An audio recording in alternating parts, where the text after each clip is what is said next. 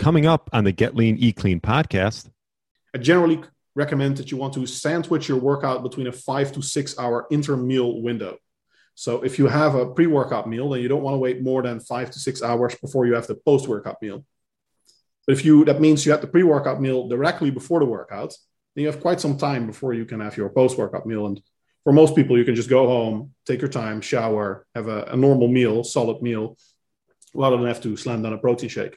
Which was, of course, the marketing angle from the supplement companies, that if you need it within, say, 15 minutes, then realistically, all you can do is slam down a protein shake. Hello, and welcome to the Get Lean, Eat Clean podcast. I'm Brian Grin, and I'm here to give you actionable tips to get your body back to what it once was 5, 10, even 15 years ago.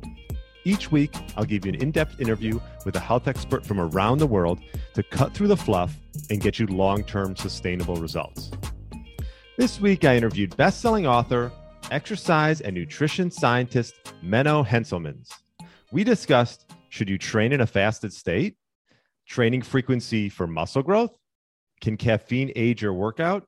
His optimal routine to enhance productivity? And his one tip to get your body back to what it once was. Really enjoyed my interview with Menno. I know you will too. Thanks so much for listening and enjoy the show. All right, welcome to the Get Lean, Eat Clean podcast. My name is Brian Grin, and special guest today is Menno Henselmans. Welcome to the show. My pleasure to be here. And Menno is an author. He's a physique coach, also a scientist, an exercise and nutrition scientist. So glad to have you on here. I actually just recently, I was telling him I just got his book, so definitely check it out. There it is. The Science of Self-Control. And I'm not through it all yet. I've only had it for about a week, but 53 tips to stick to your diet, be more productive, and excel in life. And those are 3 areas I'm working on every day. And my question for you was perhaps pick one part of each area, and which one would you pick regarding diet, productivity, and then excelling? I'd say my main specialty is the diet part, and you'll see that section of the book is the largest one. Mm-hmm. So, but the other ones are also very important. And as you said, you say that there are 3 areas you're working on. The reason I wrote this book is that I think these are all things that should be relevant for basically anyone. So I think that's why I was confident in going a little bit more mainstream, because you can always go to the mainstream in the sense of things that everybody will benefit from. Right. How long did it take you to write the book? In total, 5 years or so. I mean, the actual writing was 2 or 3 years in terms of by the time I had some work on paper and I was like, this is going to be a book. But if you count down the time for my notes, well, then it's like 10 or 11 years. But I guess, depends on how you count it. Yeah.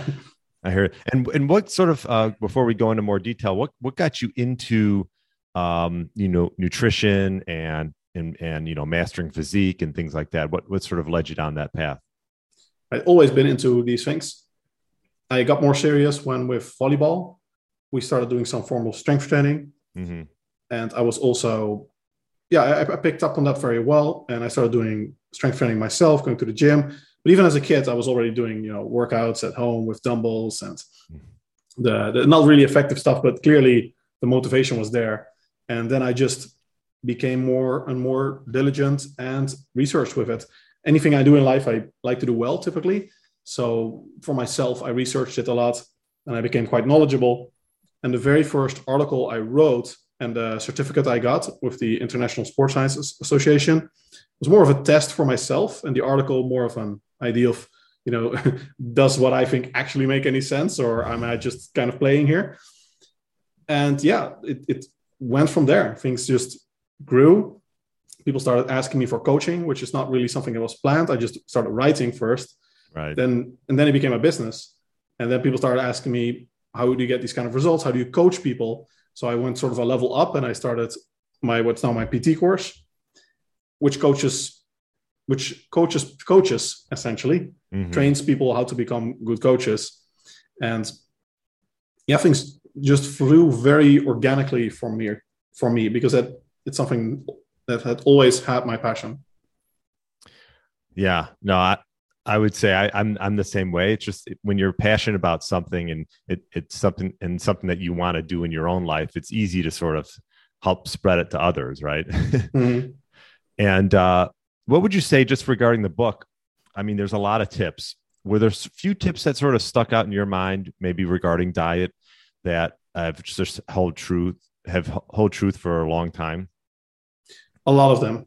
Yeah. I mean, the value of consistency. And many of the tips are things that have been very long established, but people simply don't like to hear.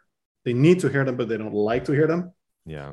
You know, there's no magic in the book like, oh, look, here are these super caloric foods, and this is the magic way to fit those into your diet, and the calories magically won't count. Right. It's about things that really work, that are, I wouldn't call anything a hack. Maybe the MSG soup one is close to a hack, but anything that's in there is just solid practical tips that have been proven both to work in the field or with my clients or with myself and in research. Gotcha. And I was also commenting on your Instagram page, tons of great, definitely check that out because tons of great research you have on there regarding everything regarding muscle gain, fat loss. And I recently just had Dr. Bill Campbell, who had a similar type page. And one of the things that I wanted to touch on first, and I know you were on Dr. John Jaquish, his podcast. I've had him on a couple of times, and you guys touched upon carbs and whether you need to do, whether you need carbs for muscle growth and performance. And I'm just curious, what are your thoughts around implementing carbs and, whether it's right for some people and not others? I think the carbohydrate requirements that you typically see advocated for strength trainees are dramatically overblown and lack credulous evidence to support them, which is why we worked on this paper, and it's the first systematic review, which in itself should tell you something, that I think the field, even the evidence-based field, has been a little dogmatic in accepting the notion, coming mainly from endurance training, that strength trainees also need high carbohydrate intakes. But the fact that no systematic review had been done, there have been lots of reviews, but none of them have been systematic. So if you don't have a systematic review, you can essentially just pick the data as you like and build a case for, it's like an opinion piece, to put it very bluntly. And a systematic review is, you have to weigh the pros and cons. You cannot exclude any studies. You have to create the a priori. You have to define what you're going to research, what the terms are. And then you have to dig through the entire literature and you have to discuss everything. And we found that there's actually not a single well-controlled isocaloric study that finds higher carbohydrates outperform lower carbohydrate intakes. None, not a single one. All of the research, which is not that much to begin with, that finds benefits of higher carbohydrate intakes, it's not calorie controlled. So it just means more energy drives greater performance. And of course, that's a very different saying from saying you specifically need carbohydrates. And there have been multiple studies recently over the last few years that challenge the idea that it's even a physiological mechanism to begin with, that you eat something. One of the studies that I like the most is where they have people eat a placebo breakfast. So they give them certain gels. And some people eat gels that have a lot of calories, so 500 calories or so. And some people have gels that are practically devoid of calories. Mm-hmm. And then you see that the people that eat breakfast compared to those that just drink water, they perform better. But there's no difference between the ones that eat the gels with or without calories, which goes to show, and then a recent study followed up on that, going to show that it was the degree of appetite suppression that seems to have a positive effect. So a lot of these mechanisms, which is also a central theme of my book, are much more psychological than physiological. So people think they need carbs. There's this research to support this by Job et al. And Carol Dweck, showing that when people think they need carbs, it becomes a self-fulfilling prophecy.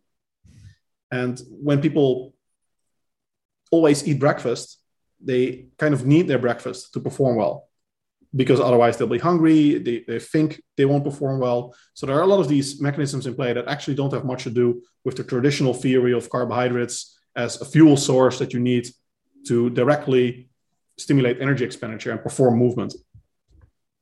Wow, very interesting. So would you advocate then, like, for example, like working out in a fasted state, let's just say resistance training, is that something that you would advocate or that you practice in your own life? No, I don't recommend it. In the book, we also specifically advise against it, because that's a case where you have only potential cons and no potential pros. So we recommend at least 15-gram net carbohydrates within 1 to 2 hours or within a few hours of the workout. And that's very easy to do. Even on a ketogenic diet, you can do that. To a targeted ketogenic diet, you can still get 15-gram net carbs in. So I think that's very doable for anyone. And there's basically no reason not to do it, because in our review, if we look specifically at the studies of fasted versus non-fasted, there is a trend that fasted is worse. This might be because of psychological mechanisms, people not used to training fasted, people being hungry, those kind of things. Nevertheless, there is a trend for evidence in favor of non-fasted training. And with protein intake, we also see this, which is, we don't have a lot of research on this, but we have a few studies showing trends for greater performance with protein intake pre-workout, and also greater anabolism, greater direct muscle protein synthesis, mTOR signaling, and probably also reduced protein degradation. Because if you're training and you haven't consumed any protein, then you have no substrate. So you can't build new muscle. The best case scenario is essentially, if you're training your biceps fasted, that your body's going to break down your quads to build your biceps. And that's not really a positive either, because the next workout, you're going to train maybe your quads, and then it's breaking down your biceps to build your quads. So you need the protein, and the workout period is one of the most prime periods, through the prime real estate in terms of timing for protein intake. So I see no reason to even risk that, even though I would agree that the research is not terribly strong that you need to train with pre-workout feeding. And what about post? What about that anabolic window? I've heard it's like 2 days long. It is, yeah. So the anabolic window thing is interesting. I think history often develops in a pendulum-like fashion. So we swing from one direction to the other. And we really saw this with the anabolic window, where when I started, the idea of the anabolic window was kind of the supplement industry idea of like 1 to 2 hours post-workout. And Alan Aragon has coined this the anabolic peephole theory, which I like. And then it turns out that that's probably not really the case. I mean, you don't want to train fasted, but if you ate pre-workout, you don't need to run to the locker room and slam down a protein shake to have immediate post-workout feeding. It's more of, I generally recommend that you want to sandwich your workout between a 5 to 6 hour inter-meal window. So if you have a pre-workout meal, then you don't want to wait more than 5 to 6 hours before you have the post-workout meal. But that means you have the pre-workout meal directly before the workout, then you have quite some time before you can have your post-workout meal. And for most people, you can just go home, take your time, shower, have a normal meal, solid meal, rather than have to slam down a protein shake, which was, of course, the marketing angle from the supplement companies, that if you need it within, say, 15 minutes, then realistically, all you can do is slam down a protein shake. Okay.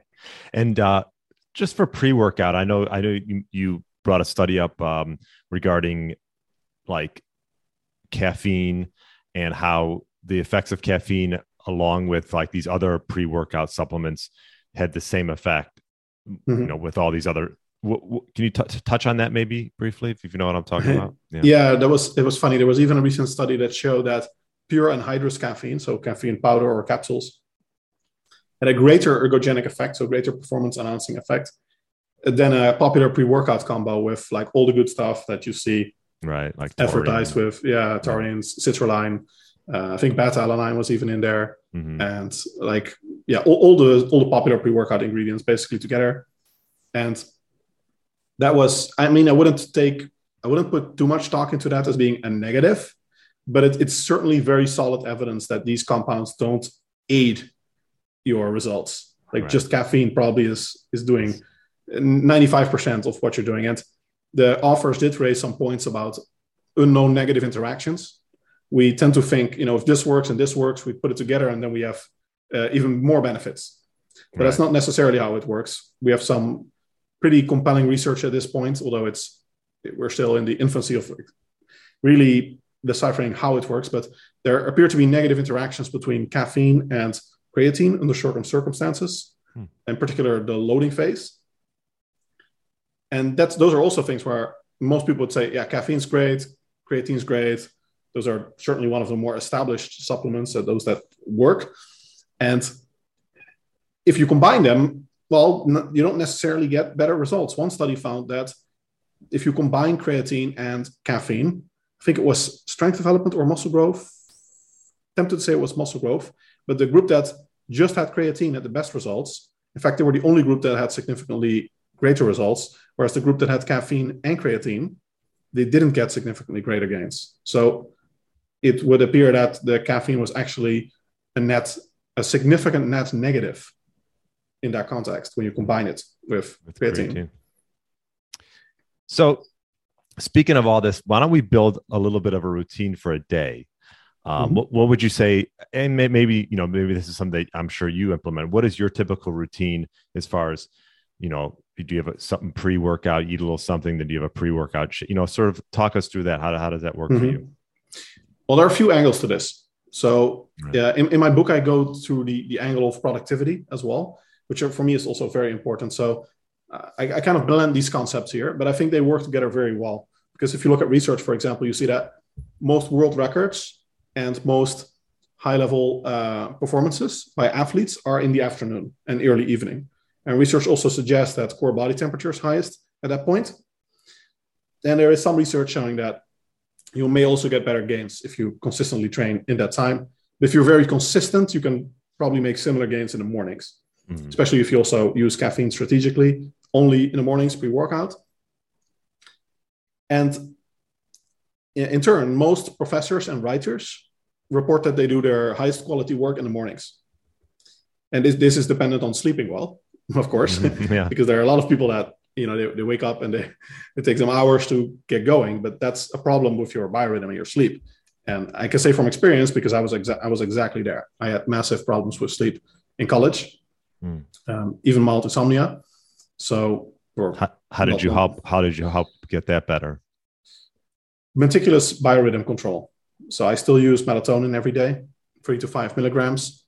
If I don't get adequate sunlight exposure, I use a full spectrum daylight lamp with 10,000 lux to mimic the sun, essentially.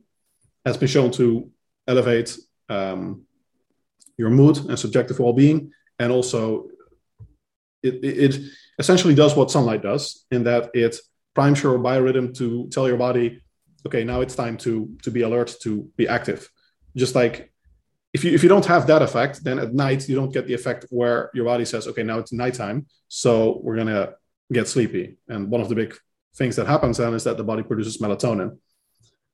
My body, though, produces not enough melatonin, or too late, which is why I benefit a lot from supplementation. And consistent times of everything. So your body can adapt to almost anything. It's not like many people will say there's sort of an ideal schedule, and there is an ideal schedule, but you can kind of switch that schedule around. As long as you do everything consistently, then your ideal schedule can be quite flexible. But there are a few components, such as not training fasted, probably training later in the day, if possible. Otherwise, you want to use caffeine pre-workout and only pre-workout, and always train in the mornings. And then in the mornings, you do your most intellectual, creative work. And then you want to do things like meetings and calls. You want to do those later, because the auditory cortex is more resistant to fatigue than the visual cortex. So most things like, and in general, social interaction is inherently quite arousing. So you can always do, a business meeting, especially if it's not one where you have to do something very, very difficult, or if you just have to listen. You can pretty much always still do that at the end of the day. And if you do it in the morning, I've certainly found that it wreaks havoc on the rest of your day. If you start the day with, say, an interview and 2 meetings, then you're mentally very tired, and it impacts the rest of the day a lot. Whereas if you do those things at the end of the day, then your quality during them is going to be very similar, but the rest of the day, the quality of your work is going to be a lot higher. So there's also a difference in what kind of work I plan at different times. And then based on that, you want to have your meals at relatively consistent times. And again, sandwiching the workout between a 5 to 6 hour intermeal interval. And then remaining days you can spread across the day. Intermittent fasting can work. I'm not a big fan of fast of more than, say, 16 hours. But in general, it's very viable, especially when cutting, when trying to lose fat. Mm-hmm. And for certain individuals. So would those are the key principles. Yeah, those are all great principles. And I try to abide. I feel like I abide by a lot of them. I try to do all my important work tasks, like tasking things in the morning. Mm-hmm. And I do find as the day goes on, it's like I try to just put all the stuff that maybe I don't need to concentrate as much on towards the end of the day. And you are right. Like an interview like this, we could do this in the afternoon. It would be just as good as probably in the morning. As opposed to if I tried to write a book, I'm probably better off doing that in the morning and not waiting till 8 o'clock at night to do that. And then as far as workouts, like for example, like I usually do my strength training sessions, like let's just say around 1 o'clock. So not like first, I used to be first thing in the morning. I don't anymore. I do enjoy the midday workout. If I was going to have a something, what would you recommend as far as food? And how many hours do you think you need to give yourself before you then go into do the workout? Yeah. Is it your first meal of the day or your second? Yeah, it would be my first. Yeah. If it's your first, I would ideally have at least an hour between the meal and the workout. Right. I think most people intuitively also prefer that. And then in terms of what you eat, it doesn't matter so much. I mean, if you have like a really fatty, high fiber meal, maybe you want to wait more than an hour, 90 minutes, 2 hours, because you want peak hyperamino acidemia to occur with the workout. Basically, you want your amino acid levels that you get from your food, from your protein sources, you want those to be elevated in the blood by the time you're doing your workout so that the body registers that the substrate is available for anabolism. And there's an enzyme called mTOR. It integrates the signals for anabolism, for muscle growth. And one key signal is hyperamino acidemia. And the other signal is, of course, the mechanical tension on the muscle fibers and what you create with the workout. So when you have both those signals at the same time optimized, you should get maximum muscle protein synthesis and long-term muscle growth. So 1 to 2 hours, you'd say. And as far as what you're eating, you probably don't want to go crazy. Maybe some eggs and, something. Yeah, it doesn't matter so much. I think you don't really have to think of it as a pre-workout meal, just a meal. Okay. Right. So what you would normally do. Okay. And then, let's say you do that, then you work out, maybe then your next meal, you could wait maybe 3-4 hours till your next meal. Yeah. And I mean, in terms of macronutrients, like I said, you do want the pre-workout meal to have at least 15 gram carbs, but it should be not very difficult. What is that? An apple? Yeah. You're pretty much there. Yeah. And at least 0.3 and probably at least 0.4 gram per kilogram protein. So like 20 gram high quality protein is a good rule of thumb. At a minimum, you can go higher, much higher if you want. But that seems to be the minimum to stimulate a robust muscle protein synthesis event. Gotcha. Now, is that your typical routine? When do you typically work out in the afternoon? So today, for example, I had my breakfast a little earlier than normal. Normally it's more like maybe 10, but this morning I had a call at 10, which couldn't be moved to another time. So at about 9, I had breakfast. And then at about 2, I had meal 2. Breakfast was a big bowl of Greek yogurt with raspberries and sweetener. And then at 2, I had a big plate of whole grain spaghetti with pesto sauce and chicken and an olive oil. And then I worked out before this. This call started for me at 5. I have a call. And after this, I think we're going to go for sushi. Okay. But maybe you mentioned that in your book. Yeah. I'm a big sushi fan. Yeah. Okay. So you typically do 3 meals and then you'll fit your workout in between the meals. And what about as far as do you typically like to stay like, what's your carb count, like macronutrient look like? At the moment, I'm kind of winging it, like main gaining. My carb count's probably, I'm at least 20% fat intake. I think I'm at about 30% of my energy intake is fat. And then protein intake is about 200 grams and the remainder is carbs. And I'm at 3,700 calories. Okay. So you're getting 200 grams of carbs. Do you typically do for sure. 1 gram per body weight? No, I don't actually count the carbs. Like I don't even know. Oh, I'm sorry. I meant to say protein.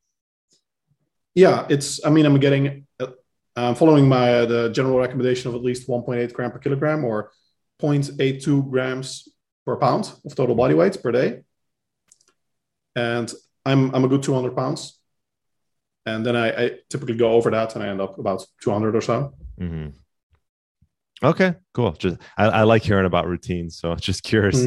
And what would you say? I looked at a few of your different studies that you posted as far as volume is concerned. I know you talk about it you've talked on other podcasts. What is good training volume optimally for muscle growth? Would you say? It depends a lot on the individual. Volume is like energy balance.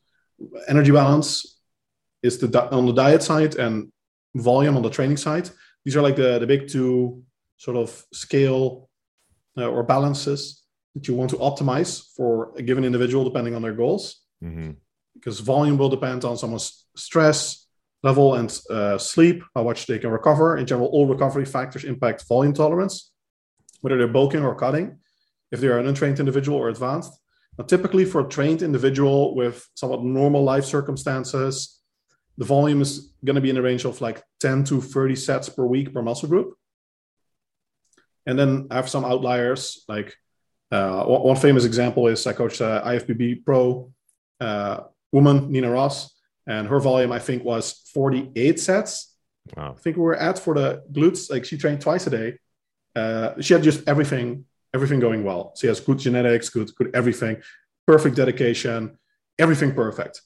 So, and then also typical female, high work capacity and everything. So it was just, we pumped in more volume, results got better. So, and she's natural, by the way. So that's a pretty crazy example. Right.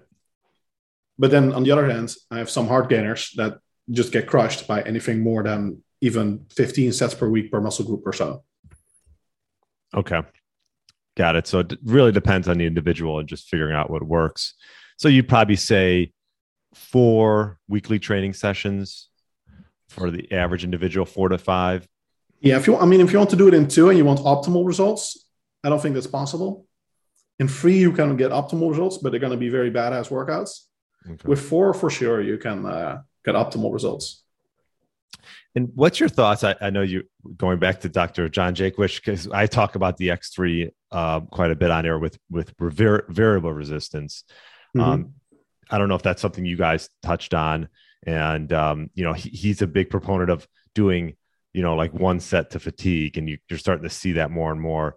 I don't know if you guys discussed that, or do you have any thoughts around variable resistance and the X3? Yeah. I'm a big proponent of variable resistance, but combined with other resistance. I think just band training typically doesn't net a very good resistance curve. So what you want from the resistance curve is that it aligns somewhat with your strength curve so that you can get high levels of mechanical tension throughout the set. So if you're doing a band press, for example, then you get very high resistance at the top of the press and basically no resistance in the stretch position. So, in this position when your elbows are back. Now, if anything, you want it to be the other way around, because it's the stretch position where you can stimulate stretch-mediated hypertrophy. And researchers found that the stretch position is the most important part of the movement, because you stimulate not just active mechanical tension, but also passive tension. And your strength level is quite high from the midpoint on or so. So the sticking point is kind of in the opposite direction. Now, if you do a barbell bench press, sticking point is usually a few inches off the chest. So then adding a band can be a great way to overload the top part, which otherwise remains understimulated. So then you get a very good compromise between the two. But just bands, I would even say that often, like during COVID, I had a lot of my clients that just had bodyweight workouts. And a lot of people ask me, what do I buy? And typically I would tell them, rings, bodyweight workout stuff. If you can get barbell dumbbells, that's of course great. But otherwise, we'll mainly work with bodyweight type exercises, because just bands, I don't think you're going to get great results. They're almost isometric contractions, in many cases. Gotcha. I wonder, did you guys talk about that with him or no? Not really. No. I think we have different views on quite some topics. The main convergence we have is on carbs. On carbs. Got it.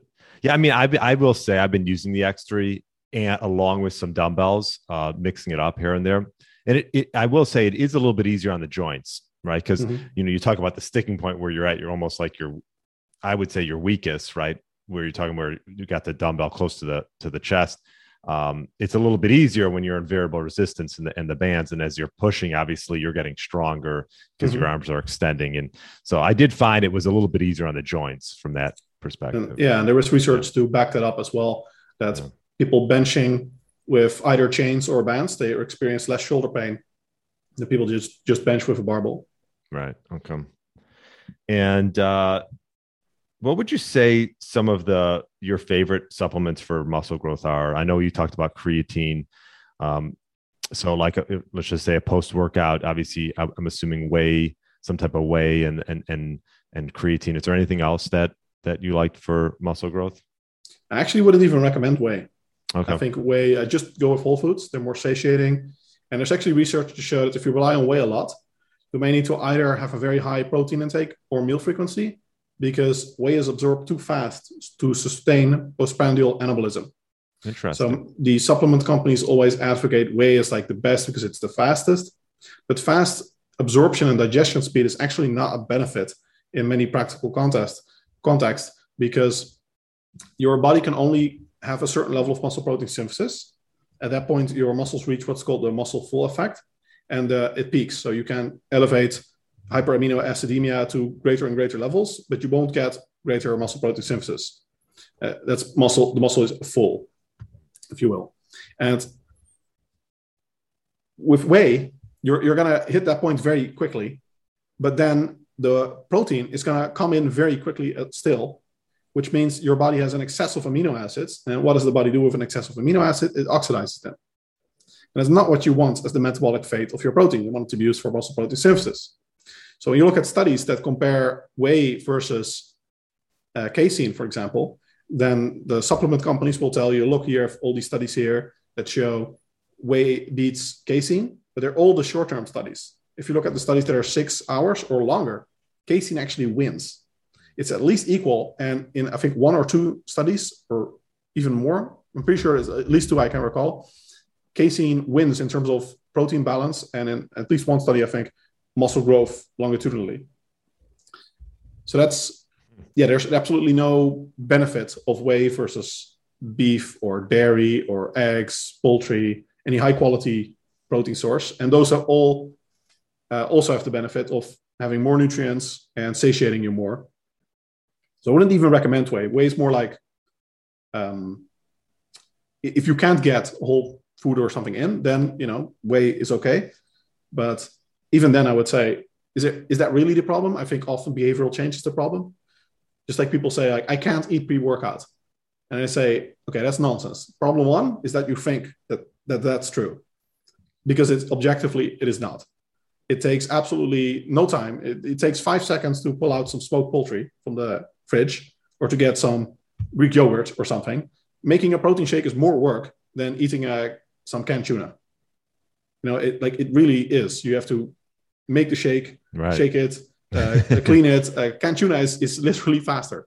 So that is not the physical issue. So yeah, I'm sure the whey companies will like to hear that. So, but I would agree. I think anytime you can have some type of whole food source, you're best off. I think a lot of it's just a marketing campaign for a lot of these companies. What about your thoughts around essential amino acids? Because there's a lot of those companies, regarding like getting, the correct amount of leucine and things like that. Mm-hmm. Yeah, supplement companies are very inventive in how they take a product and they make it worse and they sell it for more. So you have nature gave you a package deal with protein sources. They give you the essential amino acids, the non-essential ones, the branched chain amino acids. All the amino acids are in there. That's literally what defines a high-quality protein source, that it has a complete protein profile of all the amino acids, and also in proportions that correspond to human needs, roughly. That's a defining feature of what defines protein quality. So when you take away some of these amino acids, then you find you get worse results. Just essential amino acids, they actually don't give you the same results as also including the non-essential ones, because it's still substrate for muscle building. It's still protein that your body wants to use. The fact that your body can create it doesn't mean that it always will, because it's easier still for the body to get it from your diet than to produce it itself. Cholesterol, for example, is a compound that's from food. In some research has been shown to increase muscle protein synthesis, and in some research also correlates with muscle growth. But your body can produce cholesterol itself, but that doesn't mean it will to the proportion that is optimal for muscle growth. So in almost all of these cases, the research is very, very clear that it just gets worse. Like if you take a whole protein source and then you split it into whey and casein, it already gets a little worse, because as we just discussed, whey has some limitations. Mm-hmm. And then if you take away from the whey the non-essential amino acids, just have the essential amino acids, it gets worse still. And if you hydrolyze it, there's also some research suggesting it gets worse. And then if you just take away just get the BCAAs, it's worse again. And then just the leucine, and it's still worse. And then, well, you can metabolize it even further, and then you get HMB, which is mostly bunk, probably. So, but yeah, of course, they'll be happy to sell it to you. Right. And what would you say would be one of your favorite post-workout meals? Just any meal, pretty much. Any meal, okay. Yeah. So like creatine works. I mean, creatine is as good as it gets, which is not very impressive, but just simple creatine monohydrates, 3 to 5 grams per day. I prefer with a loading phase beforehand of 15 to 20 grams for 5 days. And you should, if you're a responder, you'll see some benefits from that, increase in body weight, increase in work capacity, and a minor increase in long-term gains, along with some health benefits potentially. Would you say, I'm sorry to interrupt you, mm-hmm. Would you say for creatine, that's something that is probably the only thing, maybe if you're going to supplement with something, that would be it? Sounds like, just because you can't get like, how much do you get from a steak as opposed to, Yeah, not much. I mean, There is creatine in steak, but it's not so much that you're going to saturate your muscle creatine stores, which is also what determines if you're a responder. Some people are naturally quite saturated, and maybe just eating meats is enough. Mm-hmm. And other people, not nearly. So yeah, creatine is something I generally recommend, but many people are unimpressed with it and they stop taking it. Interesting. Yeah, and if you're not impressed with creatine, you're not going to be impressed with anything else that's legal and safe. Got it. And okay, this was good. Yeah. What would you say regarding, and going back to, I saw one of your posts regarding unfiltered coffee. Mm-hmm. And I always tell my wife, like, for example, like Starbucks everywhere, right? I'm assuming their coffee is probably not the greatest quality. Is this something that, you work with your clients on, like getting some type of filtration or buying a quality or, organic, bean? Yeah, I recommend filtered coffee. You want the paper filter to get the diterpenes. I think that's how you pronounce it. Mm-hmm. And if you don't, research finds that recent meta-analysis confirmed this. You get a substantial increase in cholesterol because these diterpenes, they raise the bad LDL cholesterol levels quite substantially. The effect is larger than that of most other food categories, which is very significant for something that doesn't even have macronutrient value. Right. So yeah, Starbucks is usually not filtered, and I think most of the commercially available coffee is not filtered. It's not filtered, right? Yeah. Yeah, because it's such a popular drink, and I think it's probably just almost overconsumed and relied upon a lot of people. Caffeine is widely regarded as the most abused drug on the planet. Yes. Yeah. I try to use it strategically, like you were talking about, as almost like a pre-workout. Mm-hmm. Oh. Yeah, it works. Funny enough, though, it does not work as well as anhydrous caffeine. As what? I'm sorry? As caffeine powder or pills. So anhydrous caffeine that has not been dissolved. Okay. Research, there have been a few studies showing that it works better when it's anhydrous caffeine compared to when it's in coffee or dissolved. And it's unclear why. It doesn't appear to be a factor of the absorption or anything. But just like the recent study showing that the anhydrous caffeine performed better than the pre-workout, it is probably due to a similar mechanism. So yeah, I recommend, when possible, anhydrous. But I mean, the effects of caffeine are mostly psychological. It's mostly just a psychological kick up the butt to make you train harder. Yeah. Like it really doesn't do much physically, if anything, especially not in dosages that you can take. I mean, research says it'll increase the strength and everything. And then usually you're talking about doses of 6 milligram per kilogram. Mm-hmm. That's like 6 Red Bulls for the average guy. So unless you're gonna, slam that down every pre-workout, then any benefits you get are mostly, if not exclusively, psychological. And with that in mind, if you like coffee more, by all means. Yeah. And I'm curious, you talk a little bit about like comfort eating, and I think that's something that a lot of people do. How do you work with clients, or I know you mentioned maybe even in the book a little bit, how you get around people who struggle with comfort eating? Yeah, comfort eating is extremely common and very misunderstood. And I think the most important thing to note with comfort eating, and what people should learn when they experience it, is that it doesn't work. It's not effective. So the idea is that you feel bad. And this is also something you have to realize. The cause is that you feel bad. You're stressed, or you're unhappy, or depressed, or anxious. And that causes your brain to seek for forms of instant gratification. And food is one such thing.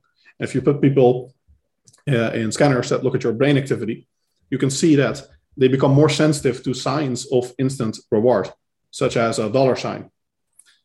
And in that state, you really want to know that the cause is not physical. It's unhappiness, or just not feeling great, emotional discomfort. That is the cause of the problem. And the solution is, again, not really something physical. It's not like, and this is what people tell themselves, which makes it a lot worse. And it's, I think, fed by many media and people that say your body is sort of, searching for that food, or it needs the carbs. Oh, it's usually carbs. That's it's in these cases. People try to rationalize, and that makes it so much worse. If you instead realize, look, you're just unhappy, and you need to find a way to make you happier. And food is one such way, but it's a very, very ineffective way. I mean, the effect of eating on your happiness is super transient. It's not major. It doesn't solve any of the problems that made you unhappier. Mm-hmm. So much often, and the problem is, of course, it comes with calories, and if it's not good food, maybe health implications, etc. So what you can also do is just watch an episode of your favorite comedy series, or have a talk with a friend, or better yet, with stress, if you can solve the actual problem. That's, of course, greatly preferred. Active coping instead of passive coping works a lot better in research. And it doesn't have to be a nutritional thing. Yeah. That is, I think, the most important thing to realize. Okay, yeah, no, that's a great point. And a few more questions, and we'll wrap it up. I noticed on your Instagram handle, you talk about like a healthy body fat percentage, and I think I have a lot of my clients do DEXA scans, and obviously, I'm assuming it depends on height and things like that. But what would you say healthy body fat percentage? What did you come across? So it's low. You have to be lean. Like, not overweight for sure. And then it's mainly a question, especially in men. Your audience is mostly men, right? Yeah. Okay, so I'll focus on men. I'll give in a note for any women listening. But for women, typically at 10%, it's going to be a bit similar. But women are more tolerant to higher body fat levels. But that's roughly a decent. You said add 10%. Gotcha. Yeah, add 10%. Gotcha. But yeah, for guys, it's at least until 15%. The lower, the better. Now, when you go below 15%, then it gets a little more complex because there's not as much research. And below about 10%, you get divergent results. So the health benefits of fat loss exist at every level. When I had some tropical virus infection or allergy thing in Brazil during my prep. I went to the hospital. They did every possible scan on me imaginable. Couldn't find out what was wrong, but in the process, at least they looked at all my other markers. Mm-hmm. And my heart rate while I was on caffeine was 30. Was what? 30. My heart rate was 30. Wow. 1 beat per 2 seconds. So I basically had the heart rate of an ultra professional, high level endurance athlete, which is a good thing. Yeah. And my blood pressure was like not low, but like super low for a muscular strength training. And all measures, insulin sensitivity was through the roof. Like, pretty much like on the top end of the scale. And all measures pretty much were super good. And it's because fat loss improves all of these markers. Blood pressure, not so consistently, but pretty much any other measure of cardiovascular health, cholesterol levels, inflammation markers, insulin sensitivity, they all improve with fat loss. And the leaner you get, the better they get. So the health benefits of fat loss are pretty significant. Yeah. Only at a certain level, they become offset by potentially suppression of the immune system. And this is below 10% typically. Then you get, you still get those benefits, but you're kind of maxing out systems that are already probably very healthy. On the other hand, you're going to have decreases in your anabolic hormone levels. Now, it's contentious to how much that actually hurts your health. And I think you're going to reach a point earlier where you're hurting your vitality, not so much your health, mm-hmm. which means your well-being, your energy level, and after that, probably also your health. Well, then your libido, those things, they're going to tank earlier. But pure physical health in terms of longevity, it might actually still improve, at least until, at some point it certainly tanks because, we have an essential body fat level. If you diet below that, you literally die of starvation. So that clearly is not healthy. Sure. But I think most people underestimate how largely the health benefits of fat loss are. It's well known that calorie restriction is the most promising way to extend human life that we currently have available.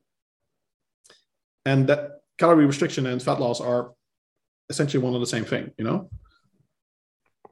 So would you say that, so when you talk about calorie restriction, and let's say you have a client, is this something that, like, if they're, let's say their baseline's 2,500 calories, are you keeping them in just a little bit of a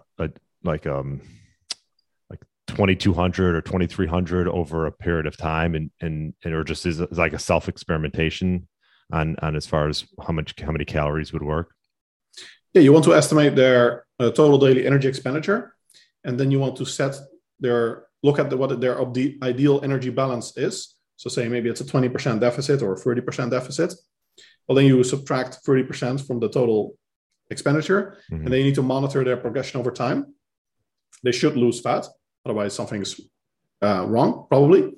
But over time, their metabolism will adjust via various mechanisms. So for one, they're eating less. If they're reducing their body weight, that's reducing their energy expenditure. And then something called adaptive thermogenesis occurs. Basically, the nervous system becomes more efficient with energy expenditure.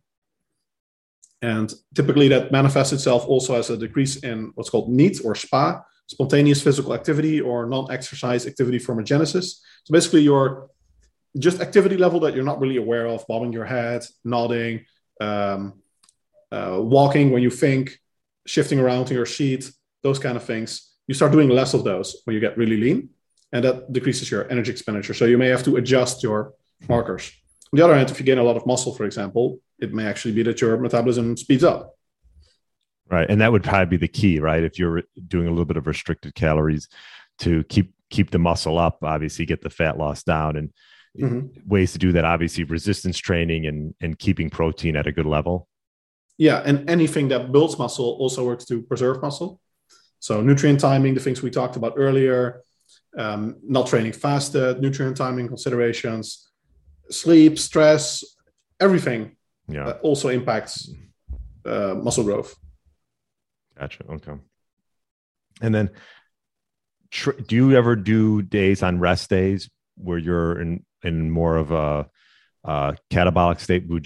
I know you talk about some fasting. Do you do some fasting and off days and stuff? And then maybe mm-hmm. on days when, you're training, you You increase calories? Yeah, I like calorie cycling for more advanced clients, at least.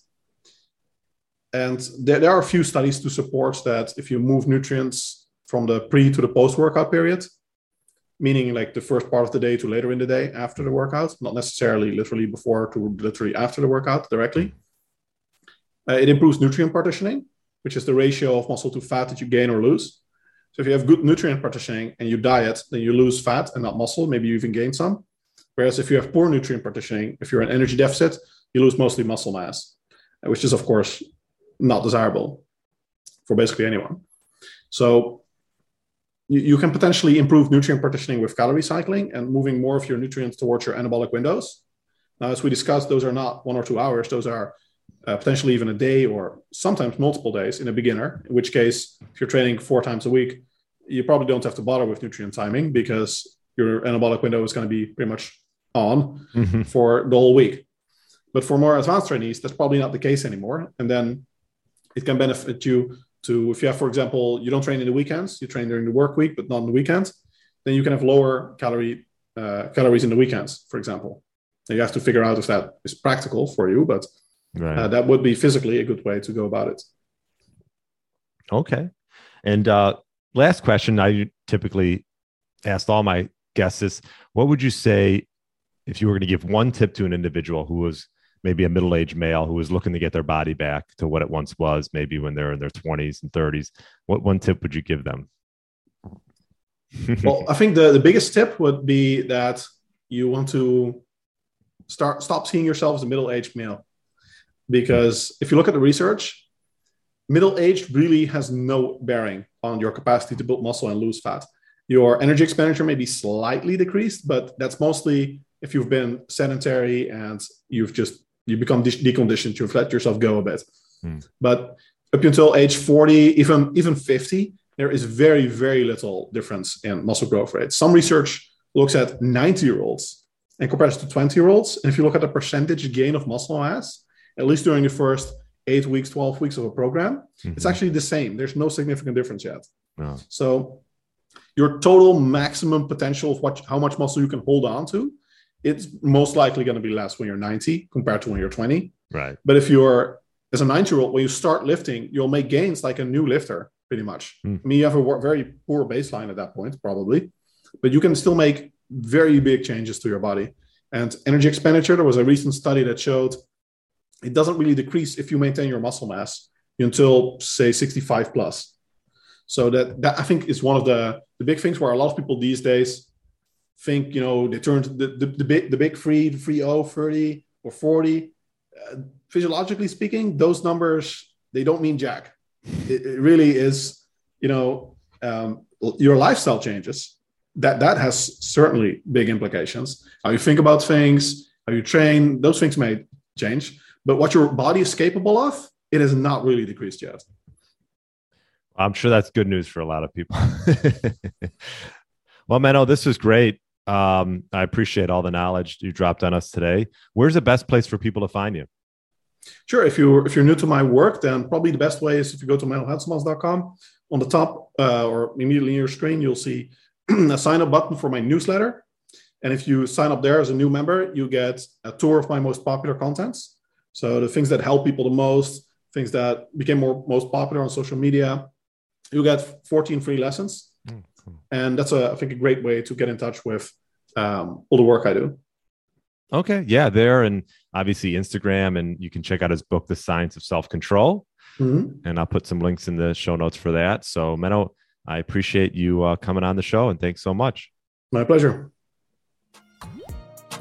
Thanks for listening to the Get Lean, Eat Clean podcast. I understand there are millions of other podcasts out there, and you've chosen to listen to mine, and I appreciate that.